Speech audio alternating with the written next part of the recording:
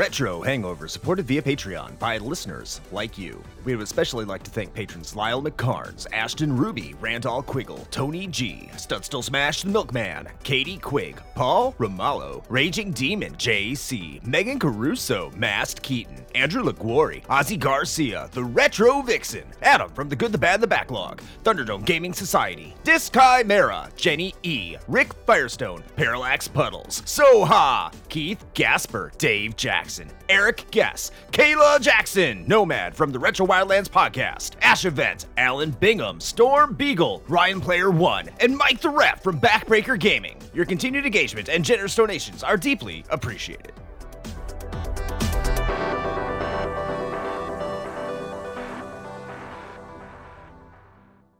Open your ears and crack some beers. You are listening to the most recent episode of Retro Hangover.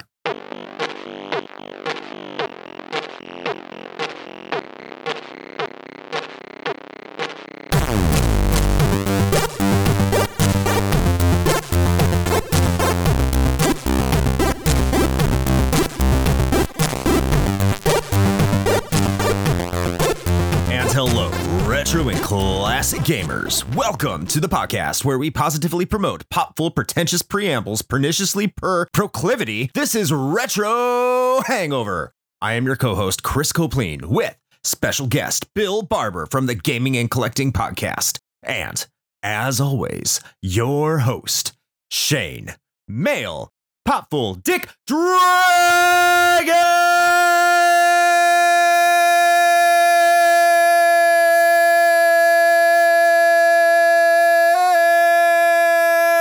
Melkoski!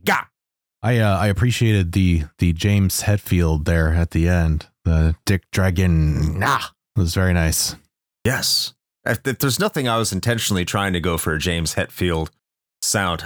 Remind me who that is again. Oh my God. You have failed me. The lead singer and rhythm guitarist of Metallica. I know. I'm just fucking with you. Was it when I said ga? Yeah. He always has those inflections at the end of it's like become a meme. Oh yeah. Like, yeah.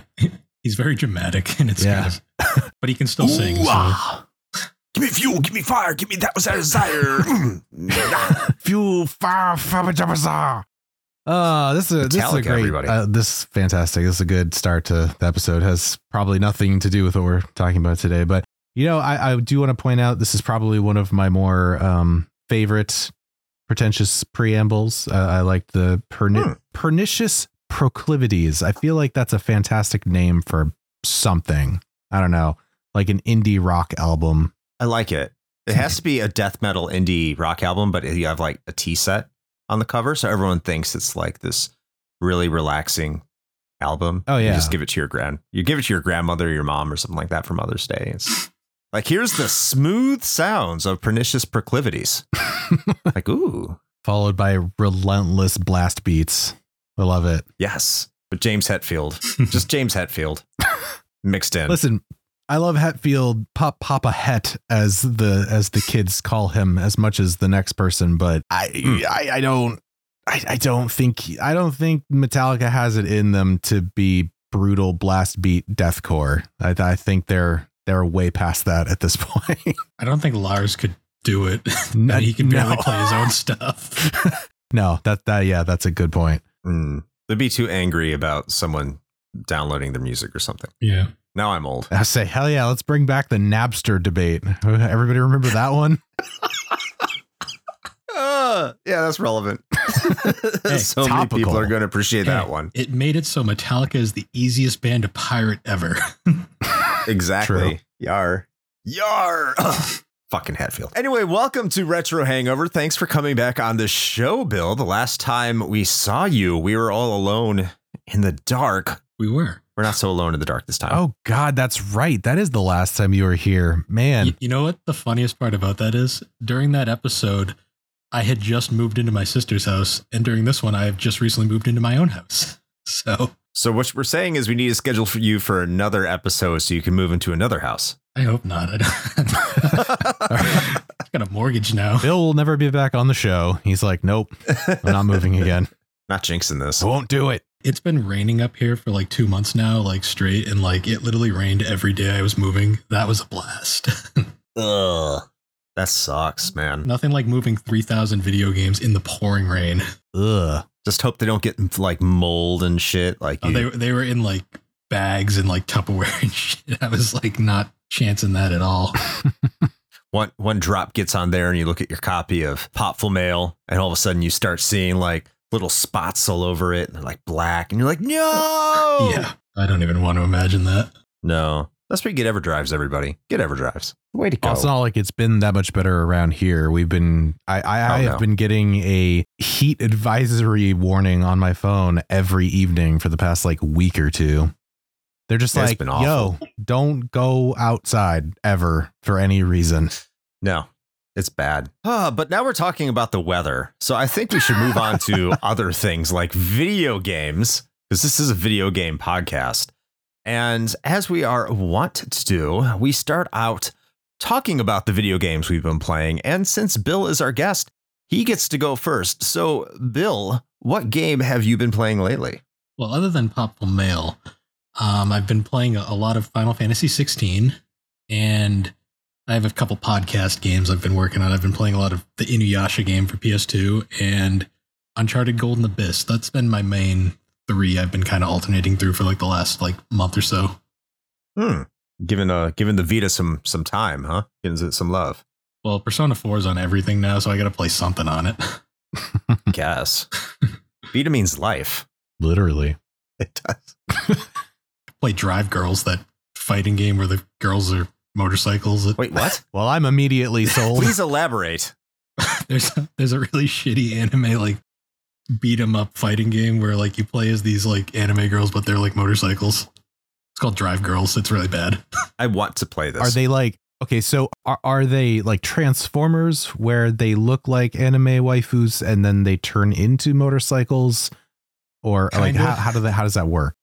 They're just kind of bikes, and then I only played it for like 3 seconds and was like, this is garbage. That's what I'm trying to figure out. Or is it just like literally like a Kawasaki with boobs? Like I'm trying to figure this out.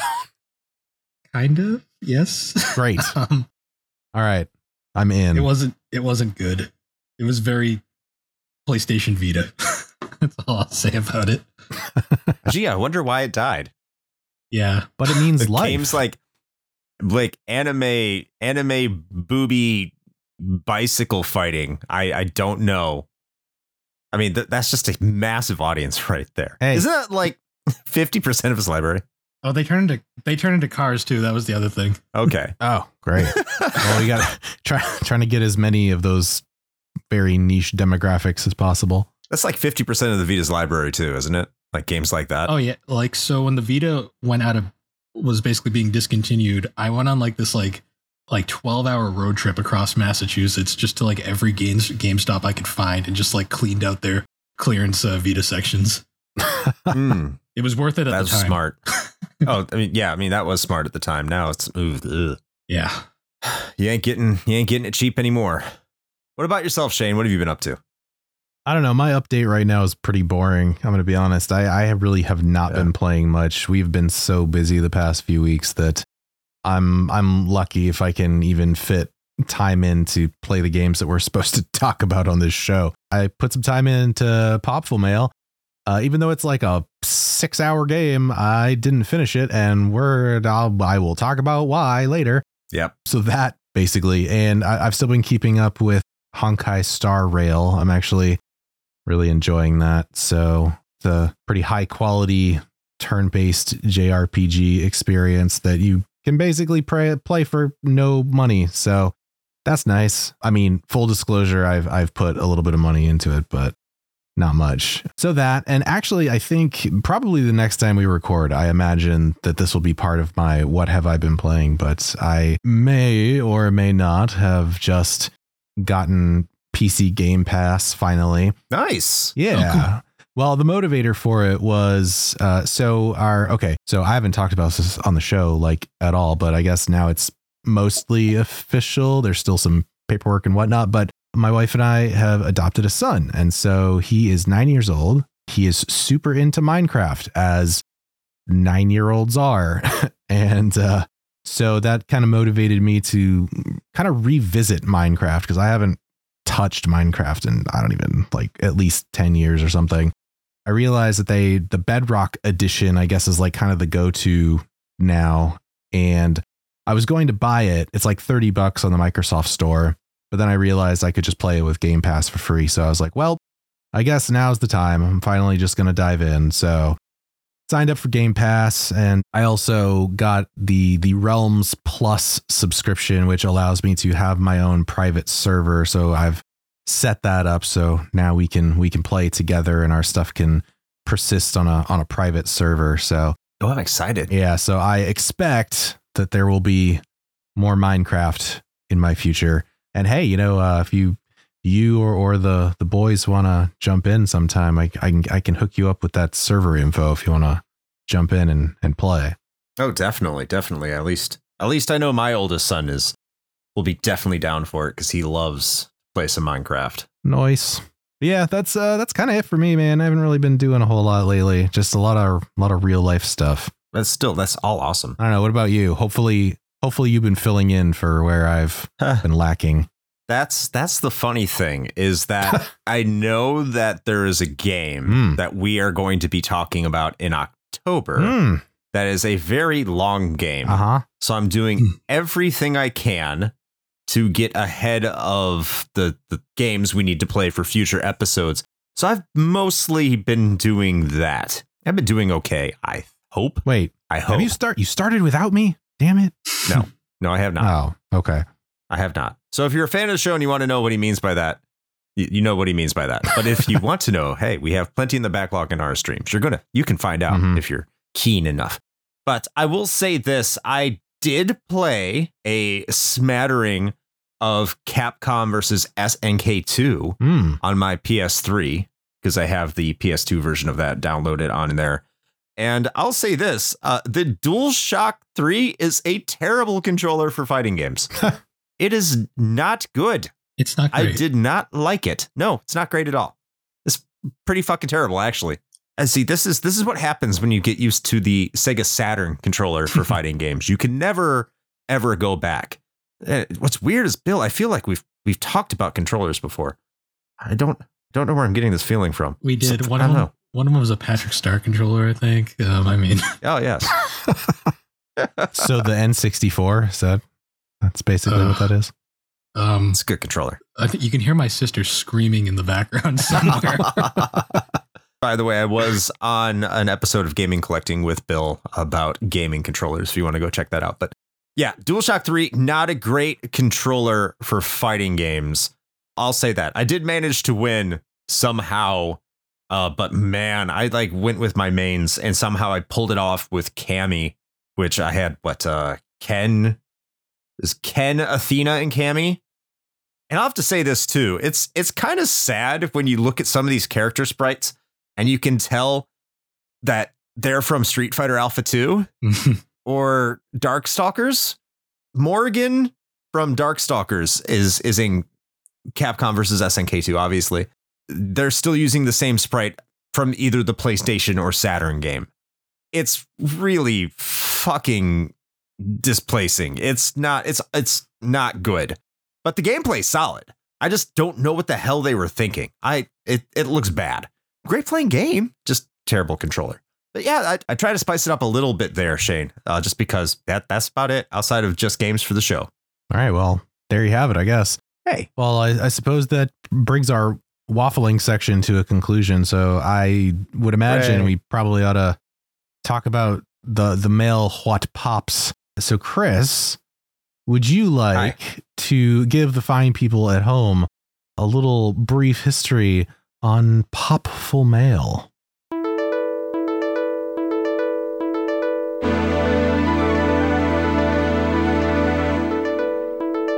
As we've talked about in the past, Sega could never truly figure out their home market in Japan. Both the Master System and Mega Drive were mostly duds. This didn't mean that Sega was content with rolling over and dying, or just appealing to the West. They could make several efforts to garner an audience that had mostly neglected their products in favor of NECs and Nintendos.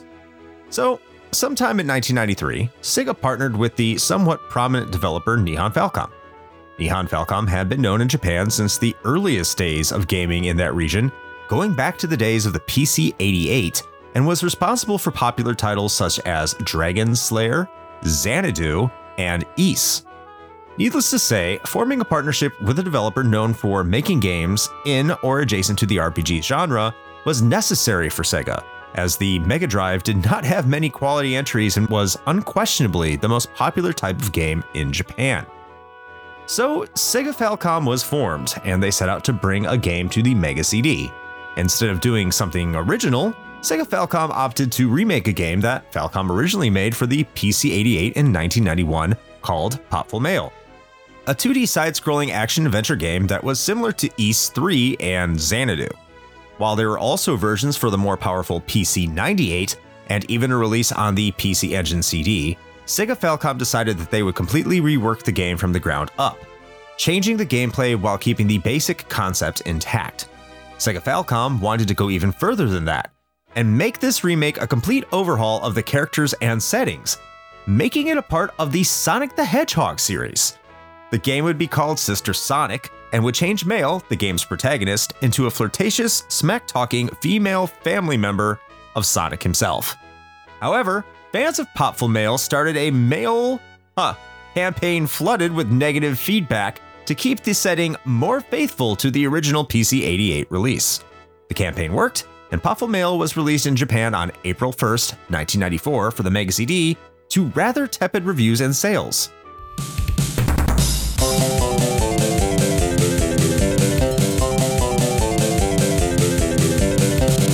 With the intent of making the game into a member of the Sonic franchise defeated, so was the opportunity for Sega to release the game outside of Japan. Sister Sonic was made with international appeal in mind, so it was clear that Sega Falcom did not believe the game would find an audience in the West in its original concept. This left Working Designs, who by this point had become somewhat of a darling in the niche North American gaming community with its release of Lunar: The Silver Star in 1993, decided to obtain the rights and localize the game overseas. The full-scale localization would include making enemies more difficult, compressing sound quality to allow for more voice acting, and change cutscenes so that the voices would be in sync with the characters' mouths. They would accomplish the full localization in 4 short months.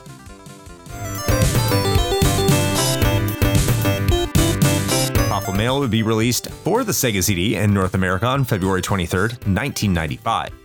Unlike Japan, it was received very positively by US critics, with many enjoying the game's characters, voice acting, and animation. Like Japan, however, the game didn't sell very well, as it was a game in somewhat of a niche genre on a niche console at the very end of its life. And that's really it for the story of Popful Mail. Sega Falcom shortly dissolved after release of the game, meaning that Popful Mail was the merger's only release.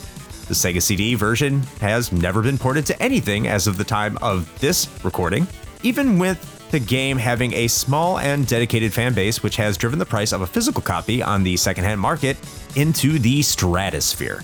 And that is your brief history of Popful Mail.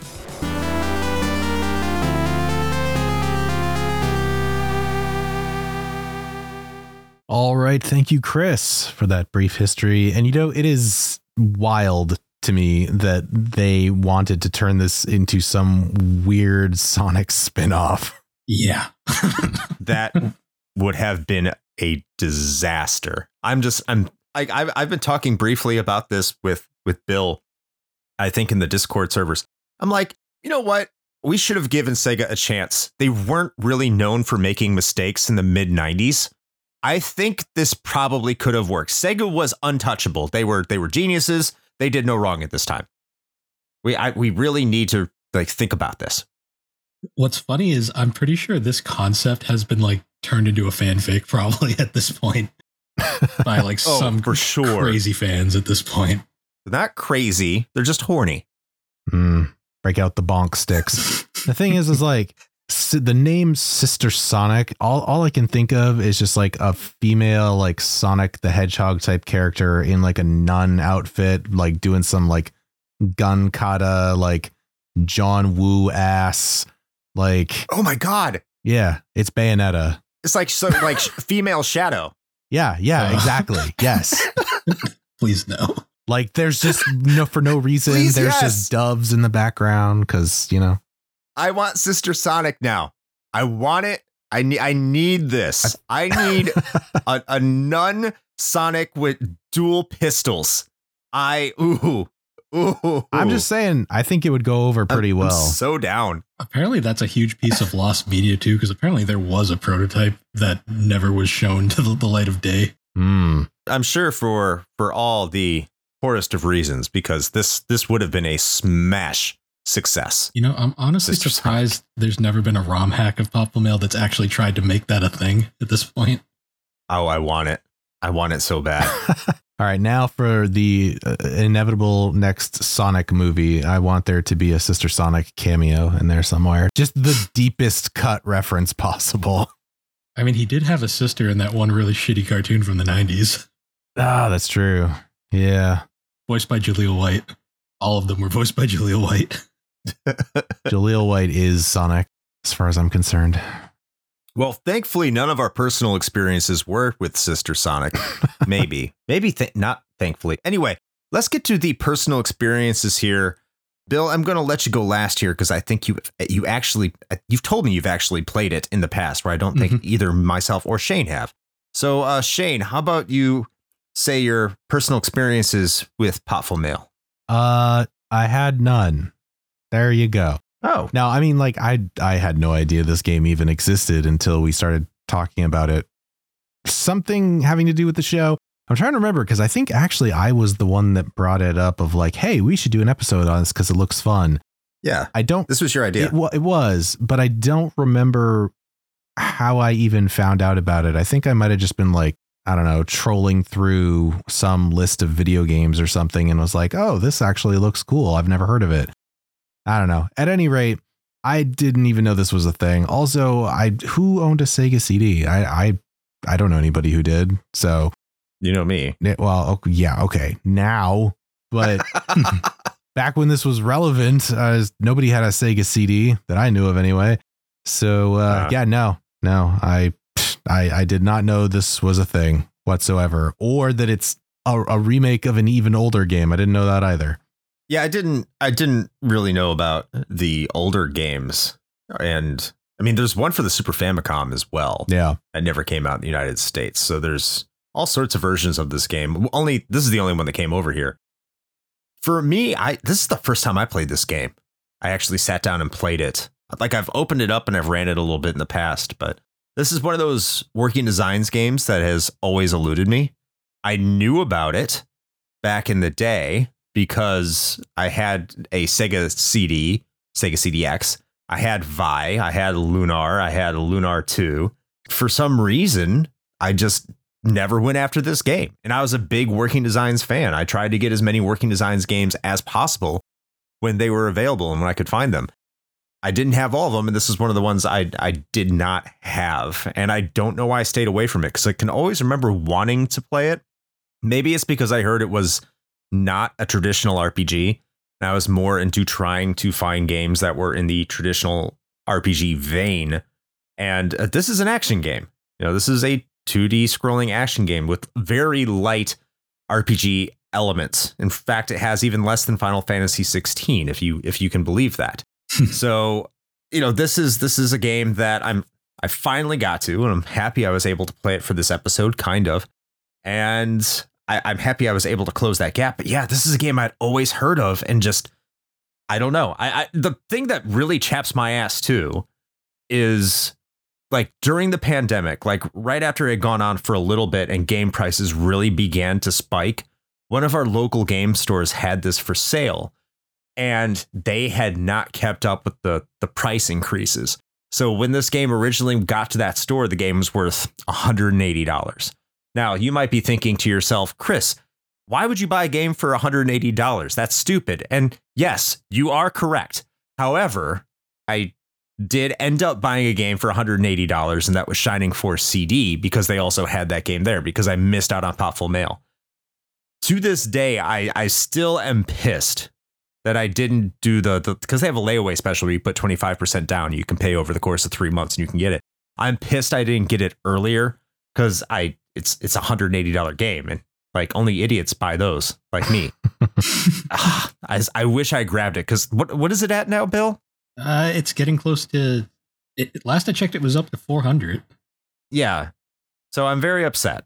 Needless to say. Oh, 518 now. Hooray. So I guess that is a good segue into you, Bill, because you have a physical copy of this game. I do. What is your personal experience with this? So personal experience is a little bit of a stretch because I mean it was like 5 years ago, but that's still, I did play it before like we had discussed doing this episode. Mm-hmm. So I guess like my first time hearing about this game is actually kind of hilarious. This was like back when I was in like middle school and I was looking up like weird Sonic trivia because I was really into Sonic back in the day, and I found the article on Sister Sonic and I was like, what is Popful Mail? And I like read about it. I was like, oh, that's weird. I don't know what a Sega CD is. And I kind of like brushed it off at the time. Then years later, of course, I get into game collecting and like it becomes my main hobby in life. And I learn more about working designs. I become a massive Lunar fan and I decide I need to get Popful Mail at some point. And unfortunately, Sega CD games like Saturn games are almost impossible to find nowadays. And if you do find them, they're absurdly expensive for the most part. So going to like where I finally did actually find my copy of Popful Mail, me and my sister Alex were actually hanging out for a weekend when she had initially moved away. And we were going to go game hunting just as like a sibling thing. And the first game store we go to, I remember walking in, I had just gotten there like the first night I was visiting, and we walked in just to see. I wasn't expecting to buy anything major. I walk up to the counter, look down at the glass, and I just see Popful Mail, $1.99. And I just looked at it and went, I'm never going to see this again. So I just, I straight up looked into my wallet and was like, this is all my money I have. Oh, well. And I bought it because I was never going to see that price again, like $1.99. Yeah. No.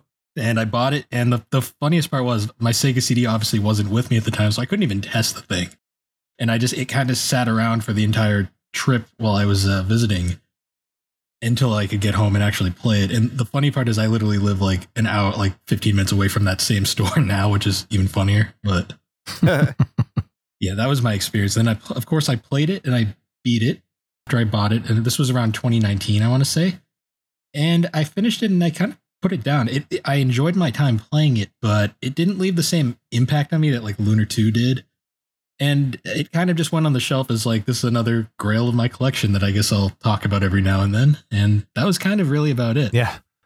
And here we are. Well, you're welcome. That investment paid off because now you're a guest on the Retro Hangover podcast. Yes. I think the funny part is like, I think you asked me to join because I had posted a picture in the Discord server of like my stupid Sega CD 32X monster with Popful Mail in the background. And you had messaged me after asking about it, which was kind of funny. Damn right. How many people go out of the way to get games like that, like we do? Oh, just crazy people like us. Exactly. Like there's something wrong with us. Hey, don't loop me into that. I'll try not to. Okay. Thank you. You sell your games. Yes. You offload them like a smart person. Listen, man, I played them. Somebody else can play them now. I always say collectors are just organized hoarders. We are. And organized is a very loose term when you look at how some of this shit is stored. I mean, to be fair, like we all have our thing, you know, like mine might not be physical copies of video games, but I'm also sitting next to a shelf of hundreds of dollars of Teenage Mutant Ninja Turtle NECA figures. So, I mean, who am I to judge? We all have that one thing where we kind of be like, why? Mm-hmm. Mm-hmm. Yep. Speaking of which, I just got the brand new Kino fig in the mail complete with his pizza delivery bike and everything. It's pretty sweet. Nice. Sick. See, I got the problem with like, I just have an obsession with collecting all sorts of physical media. So I've just like fucking comics and manga and fucking CDs because I have no self-control sometimes. That's how the collector's market gets you. Yeah. And the peer pressure makes it worse. Thanks, Ray. You know who you are. I just kind of called you out. Sorry. Anyway, let's move on to the plot and writing. Sure. Because we're beating ourselves up over collecting shit. We might as well talk about the story here.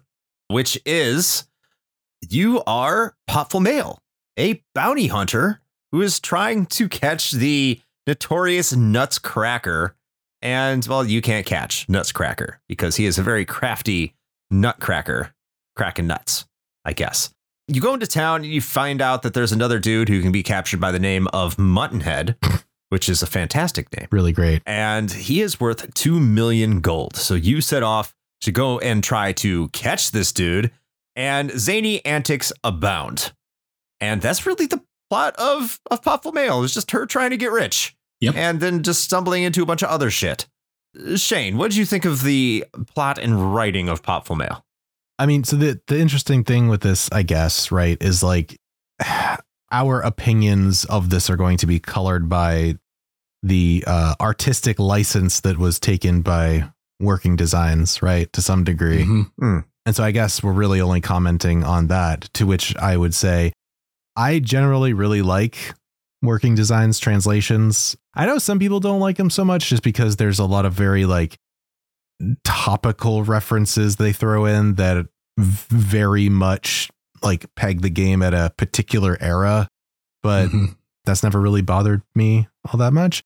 And I do think that the vast majority of the, translation decisions that they make kind of end up in some pretty witty dialogue. And so the same kind of goes here. I'm going to kind of front load this a little bit and we'll go into the details as we kind of move along. But suffice to say, I feel like I enjoy everything about this game except playing it, if that makes any sense. I love the writing. I love the voice acting. I love all of that. And just not so much actually the experience of playing the game. So I guess that's my commentary on the plot and stuff. Is the plot's whatever, but I really liked the writing. Yeah, I'm gonna agree with you here. The writing is fantastic. The way that Working Designs wrote this game, how they translated it from the original Japanese version, which I have no idea what the original Japanese version said, by the way. It could not have been a serious game in Japan. No. Like there's no way. Absolutely not. I love the way Working Designs comedy works here. I think that out of all the Working Designs games I have played, the comedy lands the best here in Popful Male by far. Like the characters are the most relatable. They come to life the most. I gotta say, Gaw, who is an actual dick dragon, he's a micro penis dragon. He is fantastic. The chode dragon. He is dude. He totally looks like I was playing this game and my wife came in. And I made a proto dick dragon way back in the day. God, I drew one, and Shane immediately knows what I'm talking about. Can we just leave that buried, please? I'll bury that. But if you just shrink that down and make it like a little round nub, that's Gaw, and Gaw is incredible. He even makes fun of French people, which that makes him my kindred spirit, because as you know, listeners of the show. I won't say we. I will say I have feelings about France. Maybe they're not justified, but I still said them and I stand by them. And Gaw also has those same feelings as demonstrated in a cutscene. So thank you, Gaw, for validating me. I now feel whole.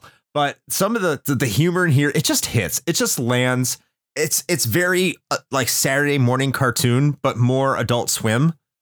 It just works. Like there's an adult angle to it. Very slapstick, and I love that, especially how it's accompanied by the animations that we'll talk to when we get to graphics. Like the character Slick, which isn't in your party because you have 3 characters in your party, which is Male, Tat, and Gaw. Tat kind of sucks, but like you keep on running this character named Slick, and the animations, like just how dumb and unaware, like the complete lack of self-awareness that goes into the writing, just like your typical comedy relief anime character. It's perfect. And Working Designs captured that. And this game, the voice acting captured that. We'll sure talk about in sound. It's amazing. And I'm not going to go into the gameplay. We'll get there. As Shane said, there's plenty to talk about there. But the writing and the plot are fantastic. Yeah, Slick's dialogue is great too. Like it's so good. That part where he gets stuck in the cave and then he's talking about like making the bombs. I mean, first of all, he's like, He's like, yeah, I found like this paperclip and some bat guano and this other thing, and I made a bomb. And I'm like, oh, okay. And then that whole like where he just does this like fourth wall break thing and does like an after school PSA about like not trying this at home. Like that went on for longer than I thought it was going to. And I was just sitting there I was just like, wow, okay, we're doing this.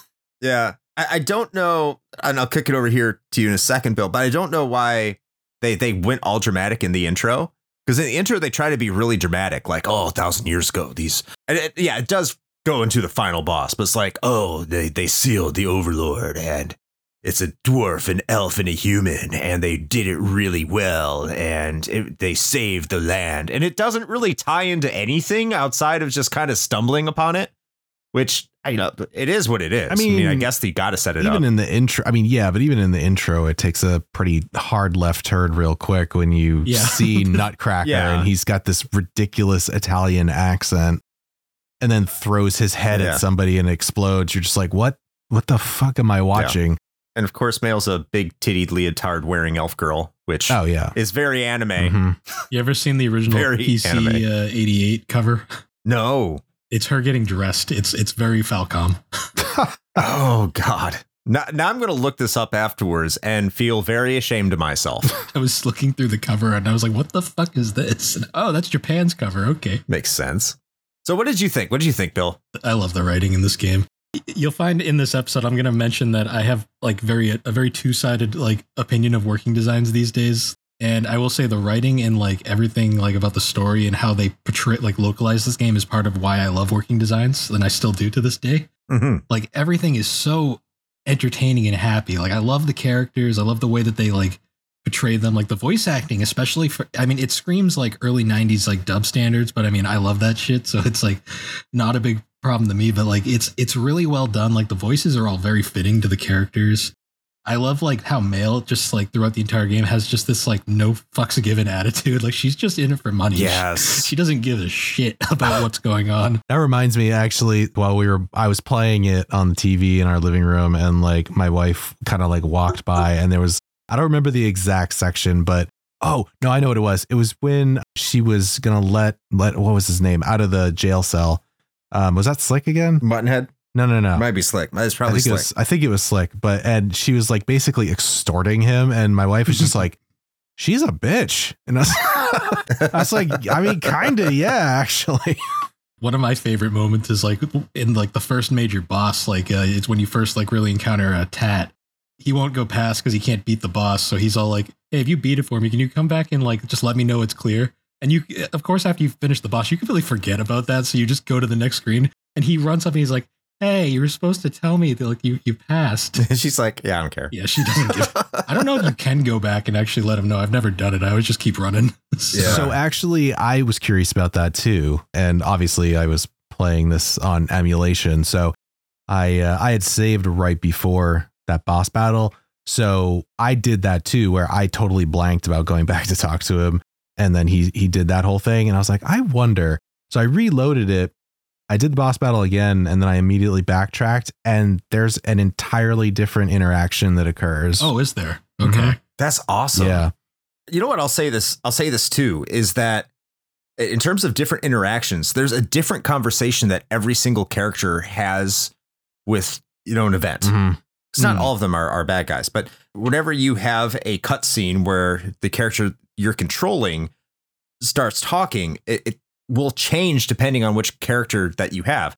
And this is why you never want to play as Tat, because his dialogue options are usually the least interesting.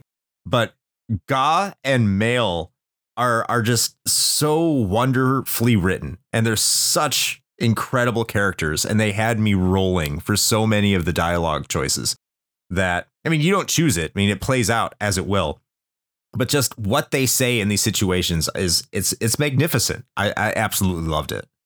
So if you do play this game, make sure to try to see the different options with the characters and what the conversations are with it too, because it's a delight. It's so good. It's definitely like the reason why like working designs is so fondly remembered these days. It's this writing. Like this is like what they were like key for, that and their extravagant packaging for their games. Absolutely.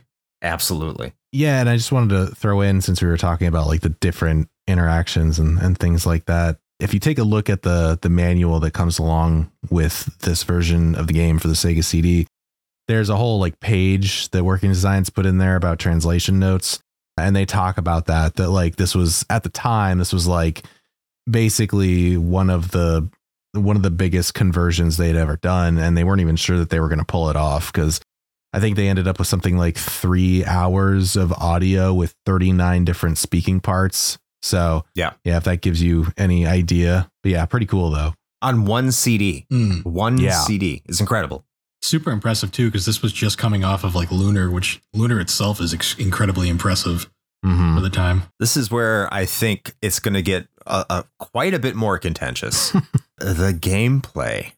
So, Bill, you were talking about you have a dual-headed opinion now of Working Designs. We talked about that one good head. What's Giggity? What's the other side? What's the dual-headed view from Bill Barber? So I'm going to first say, I don't know how the hell I beat this game back in 2019 in one go. I don't know. I must have had more patience at the time. Yeah, this game is frustrating in a lot of ways, and a lot of it has to do with Working Designs likes to change shit in their games for no arbitrary reason other than to make it harder, I guess. Yeah. So there's 3 characters. First of all, we should say there's 3 characters you can control, and they all control different. You have, as we already said, Male, Tat, and Ga. Male usually uses swords, but she also has ranged weapons like boomerangs, and some of her weapons can shoot ranged attacks. Ga is mostly a ranged attacker, but he does have close melee attacks. And then you have Tat, which has almost all ranged attacks. Male's the fastest one. What's Tat's advantage? That all his attacks are just ranged? Is that pretty much it? Because he's not as fast as Male. I think so. I rarely ever used him. So. I'm pretty sure he also he has a base attack power that I think is higher than hers too. Yeah, that goes away pretty quick though. Yeah. And Ga has the highest attack power and can jump the highest, but he moves the slowest. Ga's the best character. It's not even close, really. But you have 3 different styles of play you can do, and they all have their situations where they're best used, particularly for bosses. But one of the things Working Designs did in their infinite wisdom, this is what Bill is talking about, is that they raised the amount of damage that enemies do. So I was looking at some notes on this game. There are certain enemies that when you run into them, if you're playing the game normally, the enemy will do 5 damage to you. Now you have 100 hit points, and that the amount of hit points never changes. It's always going to be 100 hit points because you don't have levels. Everything's based off your equipment, but you can upgrade. So if you're playing this normally, there are enemies that will do 5 damage to you in the Japanese version. When Working Designs brought it over to North America, when they localized it, the same enemy did 45 damage. Holy shit. I didn't realize they cranked it that high. They cranked it that high. Not to mention the frames, the invincibility frames of animation is extremely short. You don't have a big window. So if you get hit, you can get into a cycle where you can get hit 3 or 4 times.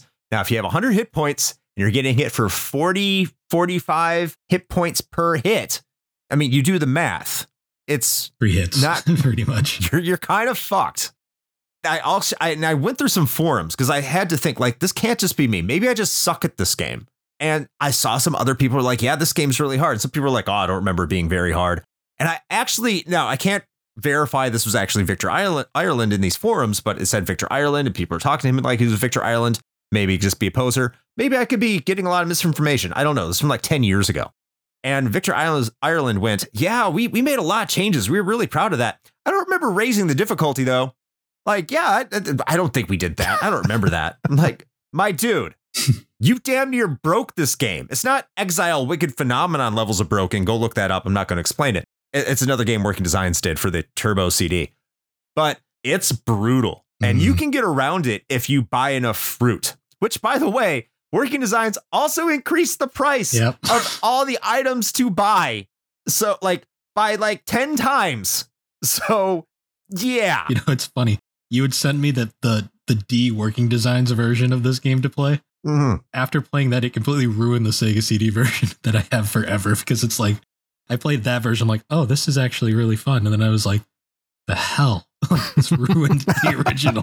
Must have been blind to it when I first played it or something. I just didn't think about it.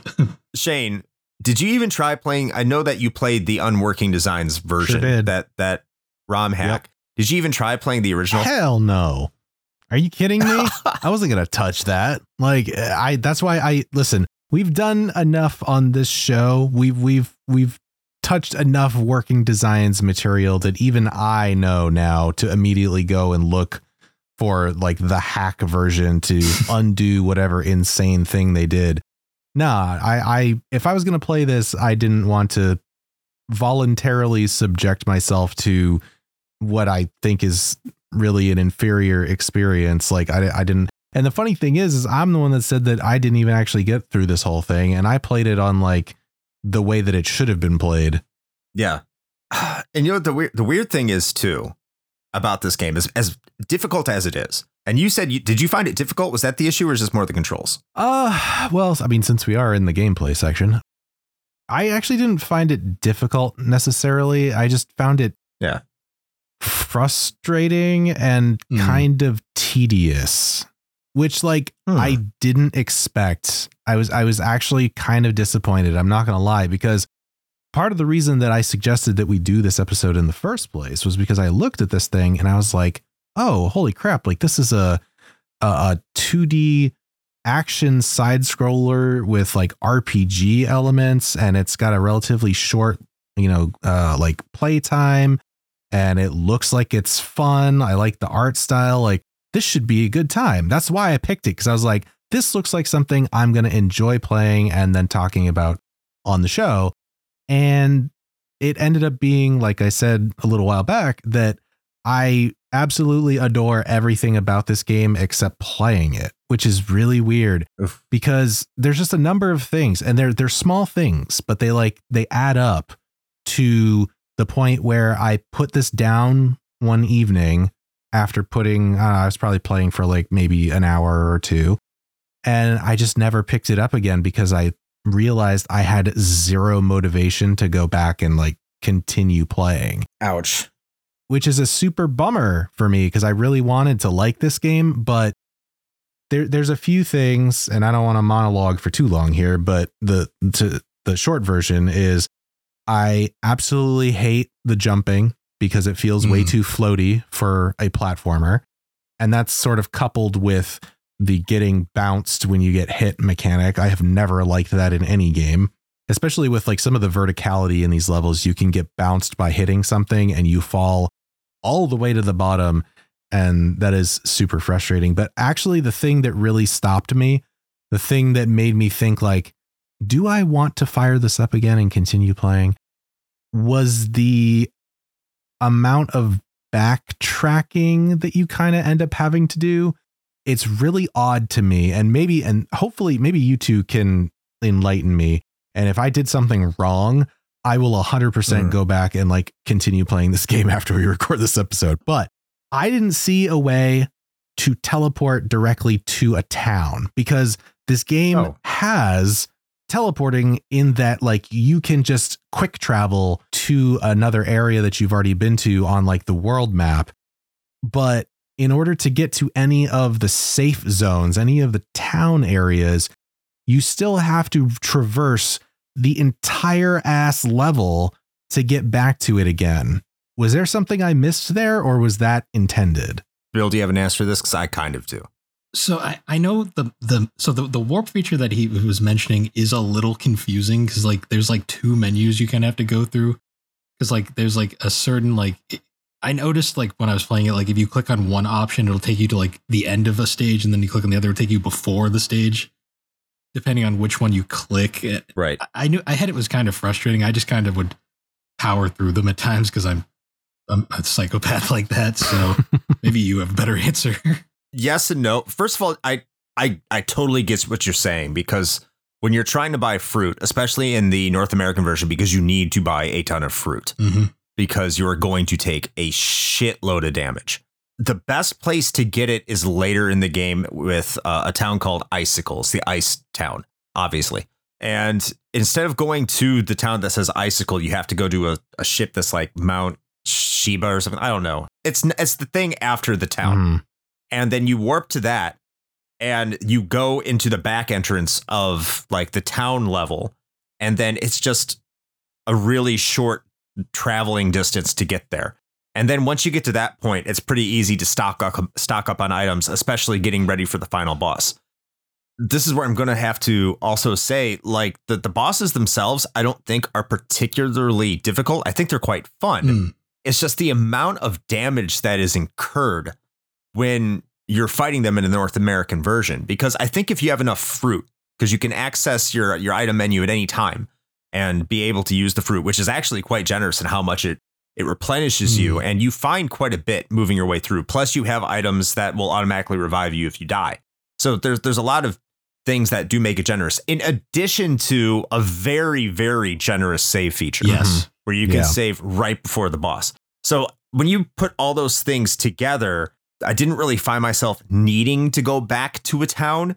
And with that in mind, the only time I had to go back to it was at near the very end, at the very last town I needed to go to, which is extremely accessible if you know how to get to it. I mean, I guess maybe that's me. That's maybe it's just me. Because like, so the thing that happened that caused me to kind of like put this down was I didn't even really get that far into the game, if I'm being 100% honest. But like, Tat joined my party. I was playing with him afterwards for a little bit. And I was like, my RPG instincts tingled. And I was like, oh, I should go to a town and see if they have gear available for him, because, you know, the menus are contextual in this game. So it depends on who you are using when you talk to an NPC, and also the shops. So I wanted to backtrack to the last town I had been to, which was like the treetop one or whatever. Tree Sun. Yeah, Tree Sun. And see if I could buy him gear, which, fun fact, they do have better gear for him at Tree Sun if you go back. And so like, I wanted to do that because I thought that would be the smart thing to do. And I ended up just doing a whole bunch of backtracking through the entire level to get back to the town. And if I'm being honest, I'm not even a huge fan of how the levels are laid out, because they're not even necessarily that big, but I don't know, they don't have a good flow to them, I found. And so like, trying to remember where to navigate to get back to a certain place just felt tedious to me. And so once I went back finally and bought the upgrades for him, I think they just had actually they had all three. Now that I think about it, I think they had a better like rod and robe and amulet, I think, or whatever it was, not an amulet, but the other accessory. Then I kind of started going back to where I had left off, and I didn't get much further than that. I don't know. There's something about that just kind of like really soured me. And I was just like, I lost all motivation. So I don't know.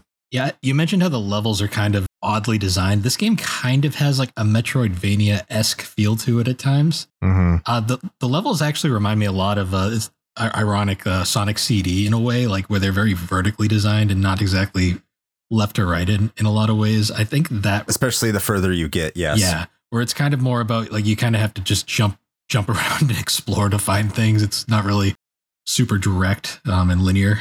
But it's not terrible. Like, you can actually get through this game without a guide if you really want to, especially if you're not getting hit for 50 damage per attack. That's the biggest thing that discouraged me from exploring, because these are designed to be explored and to look around and see what's there, because there's treasure and you want that treasure. But then when you're getting hit for 50 damage per attack, and if you get hit twice, you're going to lose an elixir or die, you're not going to want to romp around and explore. Well, it's very counterintuitive. It is. And I mean, even without the ramped up damage, I think the other part that was a little bit of a detractor for me was just the respawning enemies. Like, I get it because you can farm them if you really want to, which also, that was and maybe I didn't have to do this, but I kind of felt like the game was pushing you in that direction. Like right off the get, in the very first area, when you drop down into the first like elf town or whatever, you're kind of not so subtly told that you should probably just go and like grind for a bit in the first area to get enough money to like buy gear and shit. And I was just like, okay, like that. I'm gonna be honest, I was not expecting to be told to go grind money in an action platformer RPG, but here we are. And so I get why they're respawning, I guess, but also that was another thing that really just made the exploration feel laborious to me. Is like, it would be one thing if I had cleared the area and then I was able to, you know, poke around in all the corners and explore and all that stuff. But having to constantly be on guard for like, oh, this thing respawned for the 5th time while I'm trying to hop around here just gets really tiresome. And actually that dovetails into something else about the gameplay that irked me. I know I'm being like relentlessly negative here, but I don't necessarily mean to be. But did either of you notice how, and I really dislike it when games do this, but did either of you notice how the screen does not scroll horizontally until your character is further in that direction from center screen? Yeah, it's a complaint I have before. Yeah, I hate that, because what ends up happening is that puts you too close to the screen edge to whichever direction you're going. And so you get surprised by enemies more often than not and take unnecessary damage, which for me was less of an issue because they were doing like 5 damage, or when I bought new gear, they were doing like 2. But I mean, for you, that had to have been painful. Yes. Yeah. It was extremely painful. It was awful. Like, I would have to inch my way across the screen and either use Tat or Mail with a distance attack, or just use Gaw when he had a distance attack, and just periodically just fire a weapon just to make sure there wasn't an enemy hiding behind the screen, because they'll just pop up. Yep. And it sucks. Like, it's not good, especially when they're doing the amount of damage that we've been talking about. It kind of blows. Nothing's worse than when you like jump over a pit right at the end of like a screen before it scrolls, and then you get immediately hit and knocked straight into the pit, into the spikes, and you're just like, oh, that's great. Yep. Serious Sonic 2 Metropolis Zone vibes. Yeah. And yes, I am not a fan of those fucking praying mantises. Oh. And it felt like that a lot in this game. There's a lot of that. I'll be, completely fair. Even though sounds like I enjoyed the gameplay here a lot more than you, Shane. Like, a lot more. I think so. It's not perfect. Yeah, I did. I think it was a good time. I think it controlled well. I think the characters controlled very well. I think jumping was fine. I didn't find it floaty.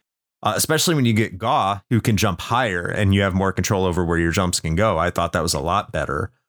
Mail's a little too fast at times, especially in the ice levels. I think that might be part of it, because like, and you can test this out. Like, anybody can go and take a look at this right off the get. Like, if you go with Mail and you walk up to an edge of a platform, you would expect, if you've been playing video games for more than 15 minutes, that like, when you walk off that edge, there's a certain sort of like physics that you expect to take action, to occur.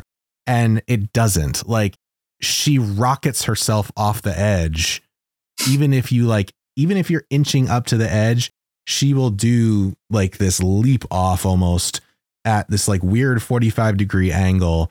And it makes the platforming really weird, because you're going to end up launching yourself into things that you can't see, or into spikes or what have you, because it's not dropping in the way that like you would expect, like, say, you know, Mario, like a 2D Mario game. That's sort of like the gold standard we can use as sort of like the benchmark. Right. And like, it doesn't act that way at all. And I guess that's maybe what I meant by floaty. It's not so much floaty in that it's, I guess, it feels off. It's like imprecise in a weird way.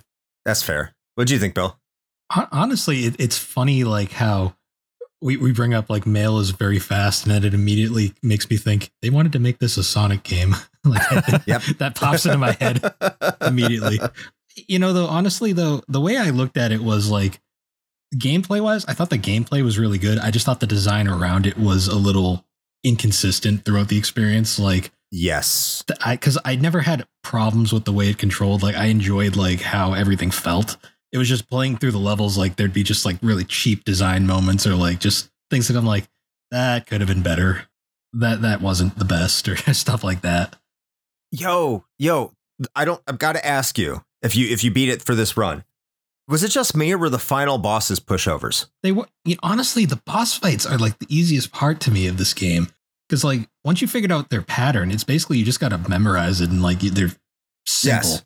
It's like the enemies are more annoying than the bosses, like in all honesty. Well, these are the final bosses, and for the final boss, you are locked into one character per boss. Mm-hmm. That was the only ones, like the final bosses were the only ones with the exception of males, because there's a trick to hers. But even then, once you learn the trick, as you said, Bill, it's mindless. But every single one of them was just like mind-numbingly easy compared to everything that was before that. Especially there's this, do you remember the knight? Yeah. The one that keeps walking towards you and then you go to the stairs. I didn't use Gaw. I don't know why I didn't use Gaw, because that's essentially who you're supposed to use for almost every boss fight. But that thing just kept killing me over and over and over and over again, because it pushes you to the edge of the stairs. And then if you're male like I was, you can't hit him unless you like jump over a certain level of stairs. But if you do that, you get hit. And of course, he hits you for an absurd amount of damage because it's the North American Working Designs version. While you have these dials float above you, dropping bombs on you that do similar amounts of damage, it can become a very, very irritating fight. And I could not stand that boss fight. But then, yeah, the final boss with Gaw and Tat, especially Tat, you just sit there and you just like fire your wand and you hold up so it can go up into his weak spot.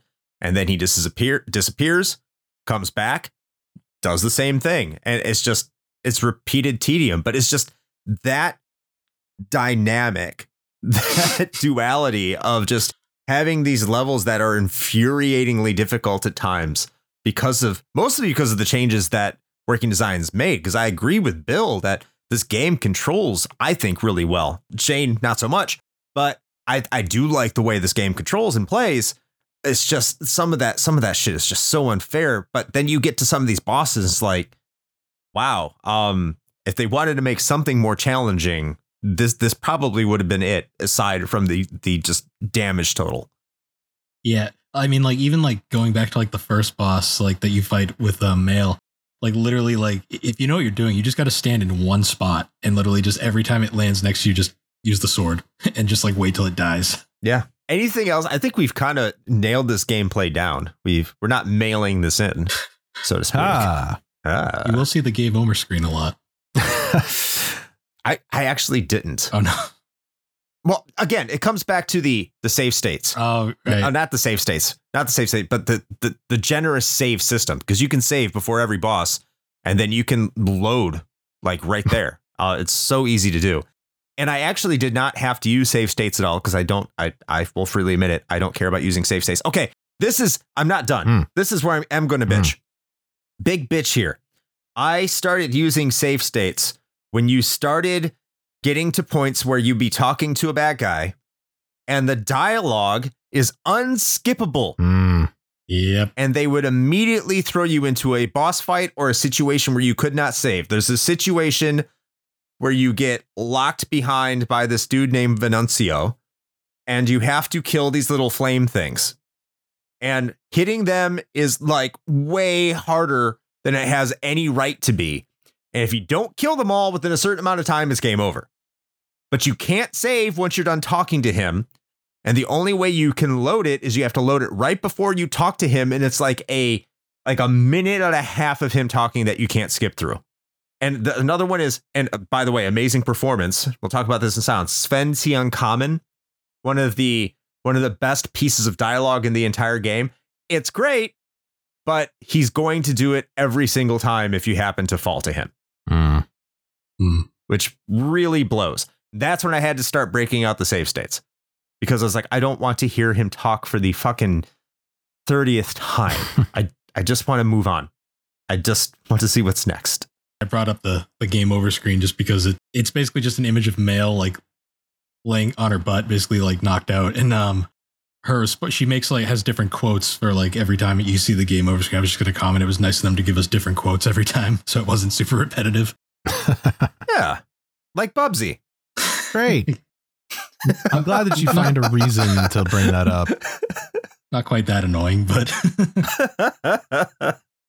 is it time to talk about how this game sounds so we can stop being divisive on this? Sure. Let's do it. Sound effects. Shane, you've been kind of quiet for the past couple minutes. What did you think about the game's sound design? overall, it's great. I mean, I will say for the most part, the sound design as far as sound effects and that sort of thing they're fine. I don't think there's anything that really necessarily stood out to me. I think they're totally serviceable. I will say that even though I generally liked the soundtrack, at least of what I heard, and I know this is probably a technical limitation, particularly with the amount of dialogue, that recorded dialogue that's in this game. But I did kind of wish that there was a bit more variety with the music. I understand that they basically had the same backing track for what they consider a stage, but what they consider a stage is generally broken up into several like sub stages. And so my expectation, I guess, again, kind of driven from games like Super Mario World or something like that, was that each one of those points on the overworld map would have like their own unique track, and they don't. And so it gets kind of repetitive after a while. So it was nice to finally get to like the second like zone, because I could finally hear some different music. I suppose it's kind of a little bit of a nitpick, but the real standout here, as we've kind of mentioned a few times already, is absolutely the voice acting. It ranges from genuinely very good to it's kind of like ham-fisted, but in the best way possible. And I kind of love pretty much all of it. It's great. And there's something, and I don't know if it's just like a byproduct of the time in which this was recorded, or if it was just choices made on the voice artist's behalf. I'm not sure, but there's something about the delivery of the lines that feels very like real. And I don't know if that makes sense. A lot of the times I guess maybe now we're so used to very, very produced voiceover that you don't get things like mouth noises and, you know, like the grunts and things like that you would probably get from just talking to someone.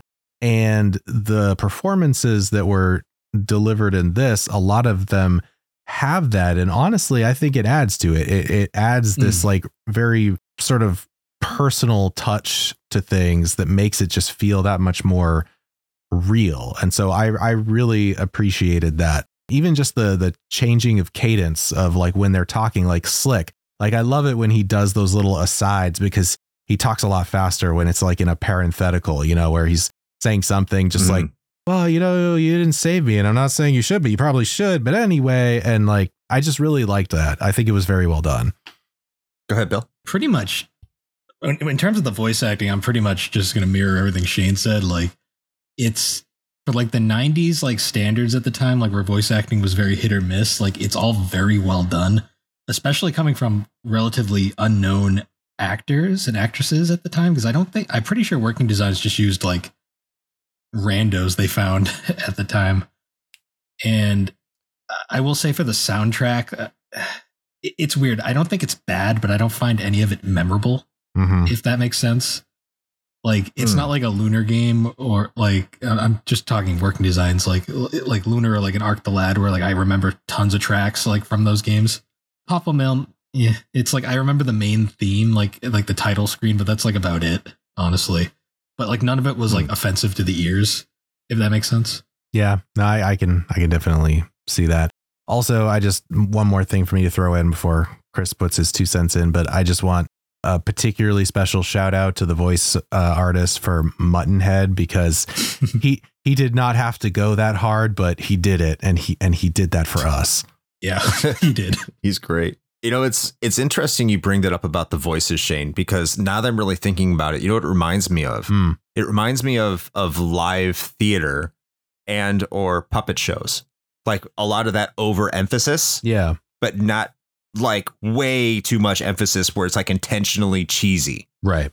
And it's right in that middle sweet spot where you can't say it's bad, but it has a certain quality, a je ne sais quoi, if you will, where it's just like, it's perfect for what they're trying to do here. Like if this was a serious game, it would not work. Oh, no, at all. No, not at all. Like this is for pure comedy. That's why I kind of went to like a puppet show, that kind of direction. Yeah. But you're right in terms of the voices. And I don't think these were randos, Bill, because Ashley Angel was a character, which of course was Alex, who became a successful pop singer later in life. Okay. And I can't remember his name. It's the guy who did Galleon. Yes. He's in here. I wish, God, I'm going to type this up. Sorry for the click, Ashton. Oh, but I'm going to look this up. So Male was in Magic Knight Rayearth and Lunar Silver Star Story Complete as well. Yeah. Who's Galleon's voice actor? John Truitt. Yes. John Truitt was Galleon's voice actor, and he is the voice actor of Mumbles, who doesn't have a big spot. But they're taking a lot of the same voice actors that they had in the Lunar games that they would probably reapply over to Lunar 2. And I think the singer for the end credit song is the same singer that was there for Lunar 2 and some of the Lunar tracks. So, I mean, this is they're not exactly taking randos, but they're taking people from, I'm assuming, from within the studio, or people who were just locals. Like, hey, like we did this game last year. You want to come back and do another one? It's like, yeah, sure. Yeah, cool. Well, I think what I meant by randos was they were like people that literally just did Working Designs games. Yeah. Oh, yeah, totally. Like this is very, I don't want to say, is it incestuous? I don't know if that's the right word for it, but very rotating door policy when it came to the voice actors. And I think this is the best on the Sega CD, period. Out of the 4 games, I think they only did 4. Yes. On the Sega CD that they did. This is the best. It's the most appropriate, the most fitting. And I think Lunar 2's voice acting is fantastic. I think it's better here, a lot better. Now, in terms of the music, I like the majority of the music. I think it's really good. But where it really shines is the mine level, where I could really tell this was made by Falcom's JDK team. It sounds something right out of East. It sounds great. It has that high tempo, kind of more rock feeling to it. I also really like the ice stage, but Shane is 100% correct in that those themes get really tired really quick, because you're spending an hour in each one of these levels, and that theme does not change until you get to the next level. And it can get really irritating. And just a little bit more variety, maybe a second theme, they could swap it up in each area. That would have been greatly appreciated, because it just got to the point where like, I really like this song, but I'm not enjoying this anymore. Yeah. I hate this. And you don't want to put on a podcast or something, or put something else on in the background. And that's because the voice acting is so good, and you never know when you're going to encounter voice acting. So you don't want to be like, turn it down, turn it up, turn it down, turn it up. So you're always inclined to keep the volume up, because the interactions are just so enjoyable. But you do have to kind of grit through that music unless you're grinding for gold. Overall, like, the sound design is very good. The sounds themselves, if I'm not going to complain about it, that they're fine. I'm not going to sit here and say they're great or bad. I didn't pay that much attention to them, which means, yeah, serviceable. But overall, I think the sound direction in this game is phenomenal. Just a little bit more variety on the music tracks themselves, and it's close to perfect. Yeah, and I like your take on it, actually, because it made me think about it. And I feel like that's the perfect comparison, perfect comparison to it is like, this is like watching a particularly well done community theater production. That's what it feels like. Yes. So apt. All right. So before we wrap this episode up, we don't have any miscellaneous information, because I think we covered most of it before heading into what we normally call our miscellaneous section. So we're going to roll right into our Patreon pontifications. And if you want your pontification read, it's an easy 3-step process. 1, head over to our Patreon for as little as $1 a month. Every patron can participate in this. 2, join our Discord. Anyone can join our Discord, even if you're not a patron. And 3, there's a section called Patreon Pontifications, where you can give your thoughts for an upcoming episode. And we have one thought this week. Just one for Popful Mail. I almost want to call bullshit and see if Randall had actually played this game. I hope he did. I would love to know if he did, because I would love to know that. I want him to play this. But Rowdy Randall says, Popful Mail's playful protagonist packs a powerful punch, providing players with a perfectly pleasurable and positively captivating gaming experience. Thank you, Randall. I think you just wanted to put alliteration in there. But if you did actually play this, I want to know, because this is a game that I did not think you would have played. But thank you, Randall. I also think that this is indicative of, I guess, how obscure this game kind of is, in that this is the first time since we've been doing the patron pontifications that we have had literally no one else have any input on it whatsoever. Just one. Randall. And if he didn't put it, that would have been a very awkward segment. Yeah. You're like, well, nobody thinks anything about this. So there you have it. It's funny, like this obscurity. This is like even like Falcom games are kind of obscure to begin with. Just, I mean, not until recently, they've always been kind of like, other than maybe Yeast, like most people really didn't know about them. This is like the obscure game for Falcom standards. Yes. Oh, I fear for our download numbers. No, I'm just kidding. I'm sure it'll be fine. I just gotta, you know what I gotta do? I just need to use the Japanese cover art for our cover art, and we'll be good to go. I looked that up after you mentioned it, and you are not joking. Yeah, it's basically just Tat getting an eye full of down blouse. I'm like, holy shit. Yeah, it's very interesting. Come on, weebs, come look at some anime porn. That's right. Who ordered all these anime titties? Me. Oh, well, here you go. And our listeners. So now is the time when we are going to bring this show to a close. And as tradition states, myself and Shane will go first before our guest, Bill, has the final word on whether or not this game holds up today. I think this might be a sandwich, Shane. I have a feeling where you're going to go on this. So I'm going to start out with the power of positivity. A lot of P alliteration today. And I am going to say, yes, this game holds up today. Giant asterisk, humongous, which is go to, I'm not going to say the website because I'm not sure of the legalities and what is frowned upon or not, but go to a website where you can find Sega CD games and look for something called the Unworking Designs version and download that and play that version. Do not play the original version, because unless you have a lot of disposable income, I know you sure as shit ain't going to buy this game. I know how you playing it, you dirty pirates, because that's how I played it. Okay? Yar. Go find the one called Unworking Designs. And it's a fun game. Just play it straight. You are going to have to grind a little bit towards the end, I would imagine, because I played the original and I made my way through somehow. Just know this, buy a lot of fruit. Don't be afraid to use it. Fruit will recover your health and you will have an enjoyable time, especially once you get Gaw. Gaw makes the entire game so much better. And then a little bit after that, the gameplay opens up even more. It becomes a very enjoyable experience. So I will say it does hold up today. Do not play the original. Download the other version. Again, I know you're not buying it. And play that one. How about you, Shane?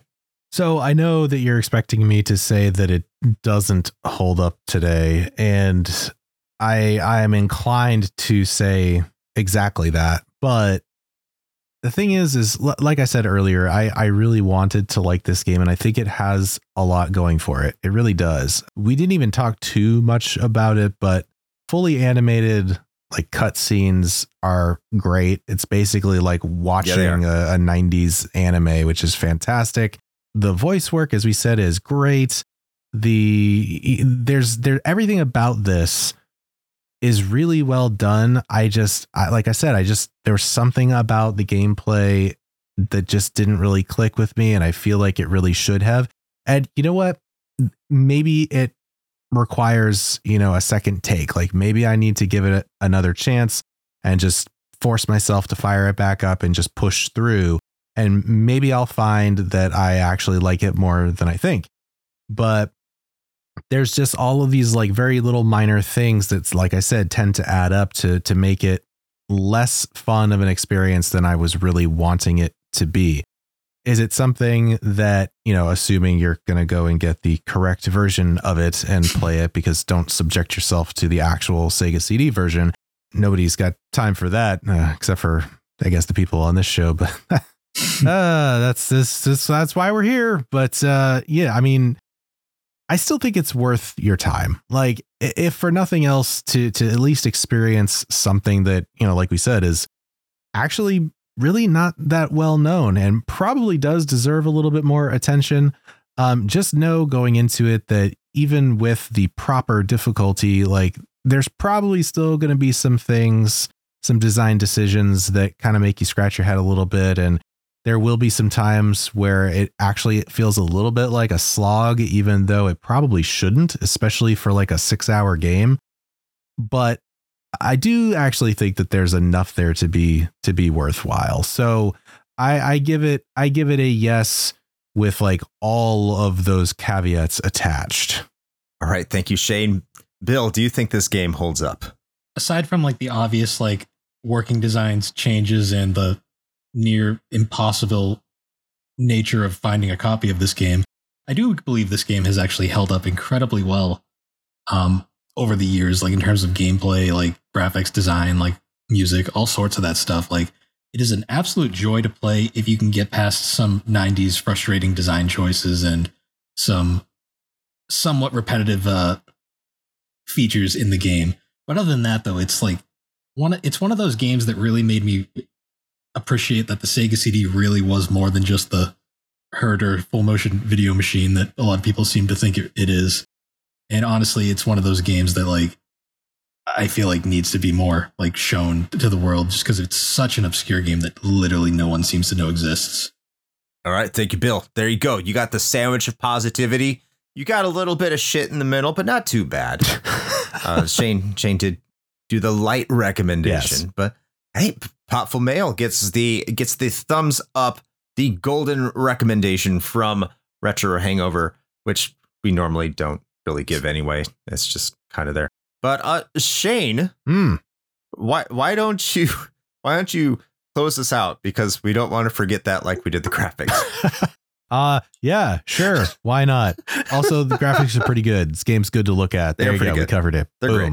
Yeah, nice parallax scrolling. Yep. It's also funny because that's actually, I think, the first time in the history of the show where we've literally forgot an entire section. So I guess there's a first time for everything.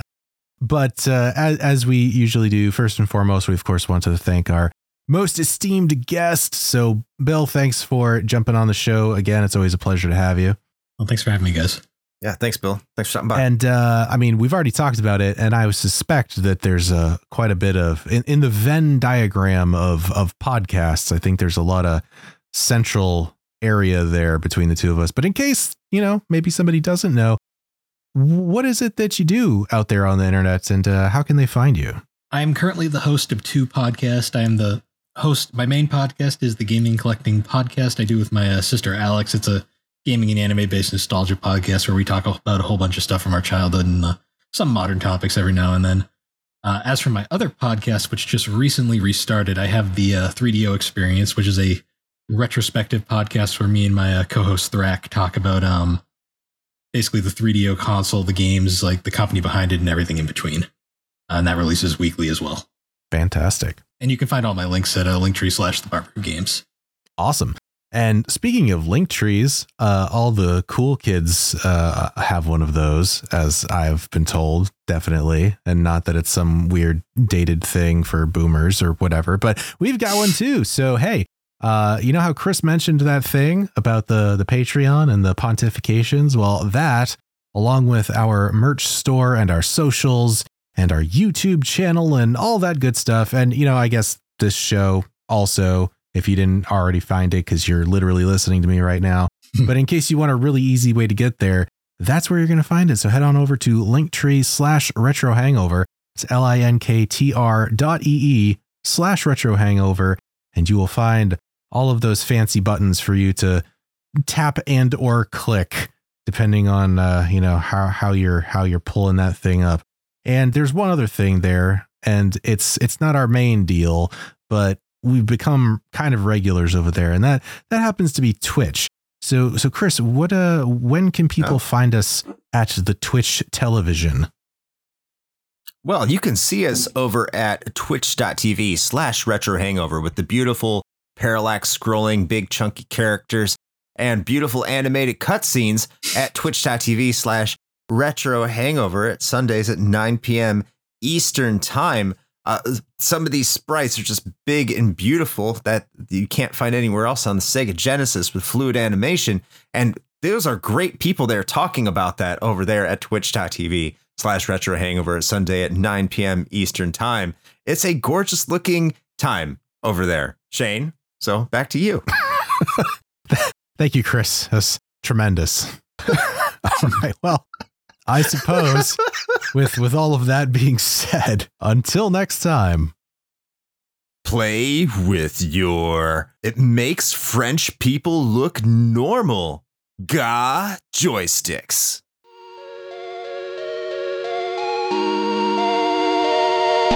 Shane here with a quick message. You know, the one rule Chris and I have always gone by regarding advertisements is this. It has to be something we use and can personally vouch for. If you know me, you know I love coffee. And Bones Coffee Company has been my go-to for home brewing for quite some time now. Their small batch beans come in an impressive variety of flavors like Mint Invaders from Chocolate Space, or Electric Unicorn, which I swear tastes exactly like Fruity Pebbles. And the best part? No added sugar or calories involved, just natural flavors infused right into the beans themselves. Build your own sample pack of 5 4-ounce bags to find out which flavors speak to you, or jump in head first with full 12-ounce bags. They've even got K-Cups. Step up your homebrew game with Bones Coffee by visiting bit.ly/RHPBones.